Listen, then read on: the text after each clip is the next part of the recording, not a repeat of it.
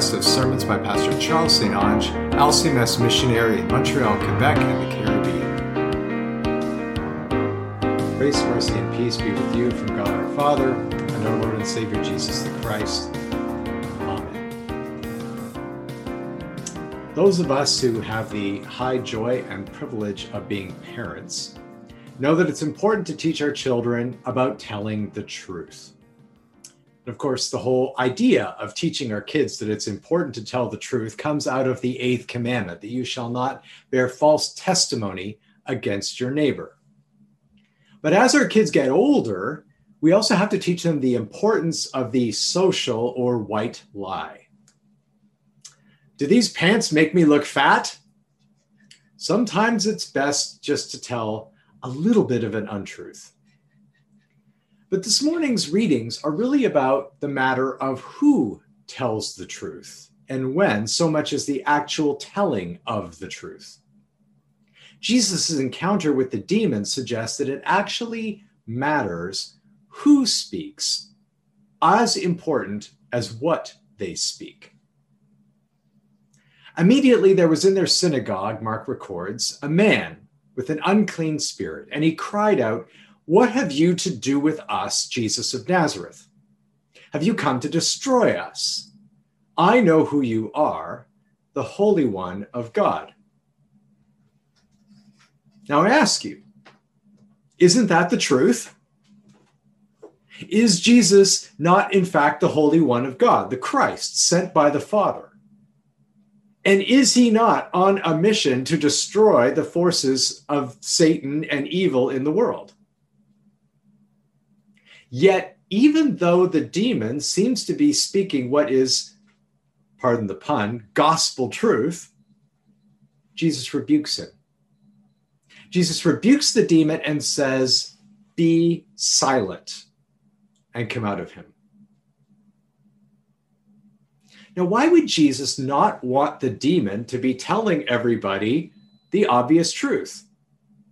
And it's not like this is the only time this happens in Mark's gospel. In fact, Mark is unique amongst the 4 gospels that the only people, the only entities in the gospel that proclaim that Jesus is the Christ are, in fact, the demons, until finally a Roman centurion at the cross says, "Surely this man was the Son of God."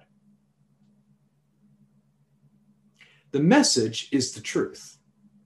What the demon says is correct, but the messengers are highly problematic. Now, on the other side of the messenger equation from the demons are the disciples and prophets and apostles and patriarchs of the Old Testament. We're often told, especially in Sunday school, that the Bible is full of people of faith, and that is absolutely true. But we have to remember that being a person of faith does not immediately make you trustworthy in everything. Abraham, from whom we are spiritually descended, in fact, from whom something like 60% of the world's population claims to be spiritually descended, was one of those people of faith. And yet Abraham lied to the Egyptians about Sarah being his wife, instead telling them that she was his sister in order to provide him some protection from them while he was living amongst them. King David would be another one of those people that we call the great hero of the faith, the great king of Israel. Jesus is called the son of David, not the son of Solomon. And yet David also lied to the priest Ahimelech in order to get the bread from the altar in the temple for his men to eat because they were hungry. He lied to the priest, saying, "Oh, we're here on a very special mission from King Saul, and we have his permission to go ahead and eat what only the priests are supposed to eat." Well, if the king commands it, what are you going to do? Except that wasn't the truth at all. And then there's Peter, the rock, the one that Jesus says, well, he will build his kingdom on his confession. You remember John 18, verse 25, where Simon Peter was standing and warming himself around that charcoal fire. And one of the people around the fire said to him, you also are not one of his disciples, are you? Which, of course, he denied and said, I am not. Now, is that the truth or a lie or something in the middle? He was his disciple at some point. Maybe he's renouncing it now. At a minimum, then, he's flip-flopped. And we all know what we think of flip-floppers. Why would we ever trust Peter's word again after what he said around that fire? Is this the same Peter of John chapter 6, when Jesus said to the 12, do you want to also go away? And Simon Peter, the rock, answers him, Lord, to whom shall we go? You have the words of eternal life. And we have believed and have come to know that you are the Holy One of God. Out of those very same lips and mouth, Peter denies ever being Jesus' disciple. So on the one hand, we have the demons who speak the absolute gospel truth. You are the Holy One of God. You've come to destroy us. And on the other hand, treasured patriarchs, kings of Israel, and disciples who get caught in outright lies. It's as I said at the beginning, that it seems, according to Scripture, that who is speaking the truth is every bit as important as what they speak. The question then before us this morning is, why? Why does it matter as long as it's the truth? Well, going back to our unclean spirit and their leader, Shaitan, the accuser, we know for certain that they do not serve God. They have absolutely zero interest in exalting God's purposes. In fact, they have set themselves against God's will for you and for me. The Old Testament book of Job is the key book for understanding this contrast between the work of Shaitan, Satan, and God. Now, there was a day when the sons of God came to present themselves before the Lord, and Satan also came among them.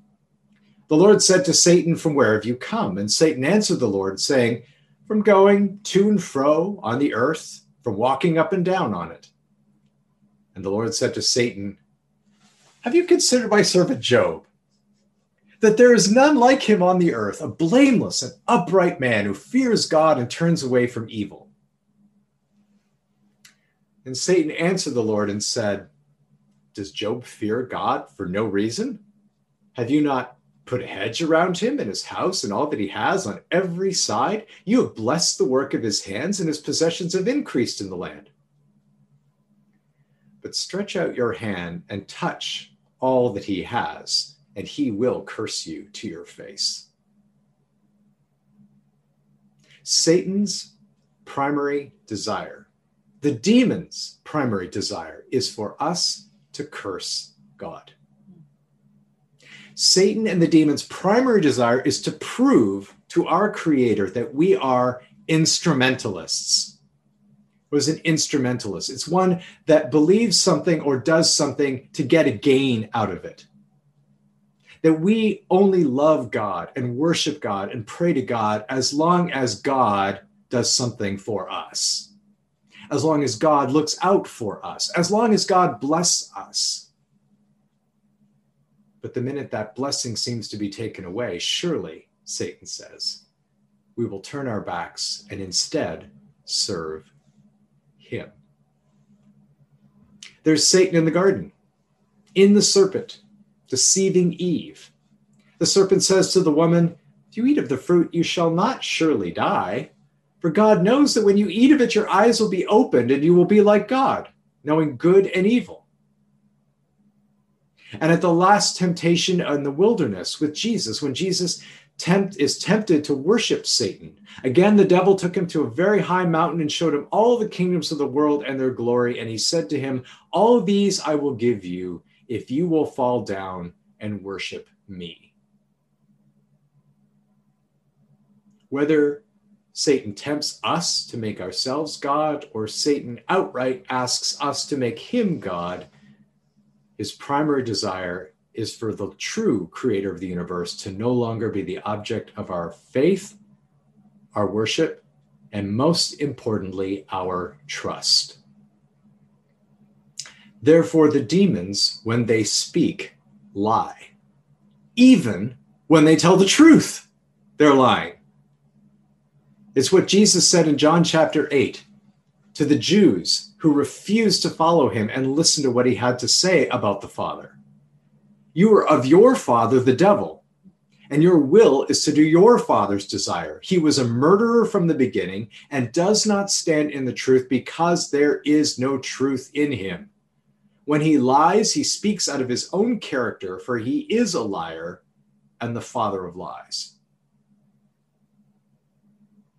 That's why even when the demons seem to be speaking the truth, they are not permitted to speak at all. Moses puts it well in our Old Testament reading when he reminds the people what the Lord has spoken. The prophet who presumes to speak a word in my name that I have not commanded him to speak. And I could add here, as Luther often liked to do in the Bible, even if it's the truth, or who speaks in the name of other gods, that same prophet shall die. Even if that prophet is not a human, but a demon. Yes, Jesus has come to cast out unclean spirits. But the reason why the demons are not permitted to speak is in part because the greatest of unclean spirits is our own uncleanness. It's our own unclean spirit and our own difficulty with dealing with matters of truth and fiction. The great writer Denis Diderot once said that we swallow greedily any lie that flatters us, but we sip only little by little at a truth that we find bitter. We are children of Eve, sons and daughters of Adam. We desire to be like God, not for God to like us. And for us to be saved and cleansed, the demons cannot bear. They do not want to see it happen. And so Jesus silences them even when they speak the truth. The disciples, on the other hand, for all of their failings, have been called specifically that we might be saved. When they open their mouths, it's to proclaim the gospel, even for themselves. Take Paul, who in our reading from 1 Corinthians this morning has to deal with this whole business of eating idol meats, which seems kind of odd to us in our day and age, but the principle is very basic. You have different religions that are operating all throughout the Mediterranean world. And in the temple worship, oftentimes food was offered in sacrifice to the various gods, whether that would be Zeus or Apollo or Artemis. And then that food, instead of just going to waste, to be sold in the marketplace for people to eat. Certain Christians felt that they could not, in good conscience, eat that meat because it had been offered to false gods. Whereas other Christians said, but it's not offered to anything because those gods don't even exist. Now, Paul could have simply come in and laid down the law and said, look, here's the rule. I'm the apostle. The new bylaw, chapter 17, section A, verse C, part 2 is to not eat meat offered to idols, except on Wednesdays between the hours of 4 and 8 p.m. Paul doesn't do that. And in fact, never does it in his writings. Rather than laying down the law, Paul appeals to the good news of what Jesus has done to cleanse our unclean spirits. First of all, he says, if anyone imagines that he knows something, he does not yet know as he ought to know. If you've got people walking around saying, well, I'm the smart one and I'm going to lay down the law, then you don't really understand what it is Jesus has done in leveling us all out and calling each and every one of us to repentance. Then Paul says, but if anyone loves God, he is known by God. Now, how does he apply this? He says, and so by your knowledge, if you're one of these people walking around and saying, I'm like the demons, I know the truth. Jesus is the Holy One of God. He's come to destroy the powers of evil, and now I'm free to do whatever I want. If that's the knowledge you're carrying around, Paul says, then you can destroy a weak person with that knowledge, the brother for whom Christ has died. And thus sinning against your brothers and wounding their conscience when it is weak, you sin against Christ. So Paul says, if food makes my brother stumble, I will never eat meat, lest I make my brother stumble. This is a principle the demons could never have understood. But Paul is taking the gospel to heart. Whether you eat meat to idols or don't eat meat to idols, Christ has died for you. He has mounted the cross that your sins might be forgiven. He has emptied death's tombs in order that you might have eternal life. And if God has done that for you and he's done it for your brother, then you have to look at your brother through that lens. This is a message that only the apostles can bring, that the demons cannot fathom. And so in Mark chapter 8, we have this great encounter between the greatest of disciples and Satan, all wrapped into one person. Jesus began to teach the 12 that the Son of Man must suffer many things and be rejected by the elders and the chief priests and the scribes and be killed, and after 3 days rise again. And he said this plainly. And Peter took him aside and began to rebuke him. But turning and seeing his disciples, he rebuked Peter and said, "Get behind me, Satan, for you are not setting your mind on the things of God, but on the things of man." Those who set their mind on the things of God are not always perfect. We continue, because of our sinful nature, to struggle with the truth, even as Jesus leads us into all truth. But those whose minds are set on Satan and his will are perfectly evil, and they can never use even the truth properly. They will use even the truth to their own ends, to accomplish their own purposes.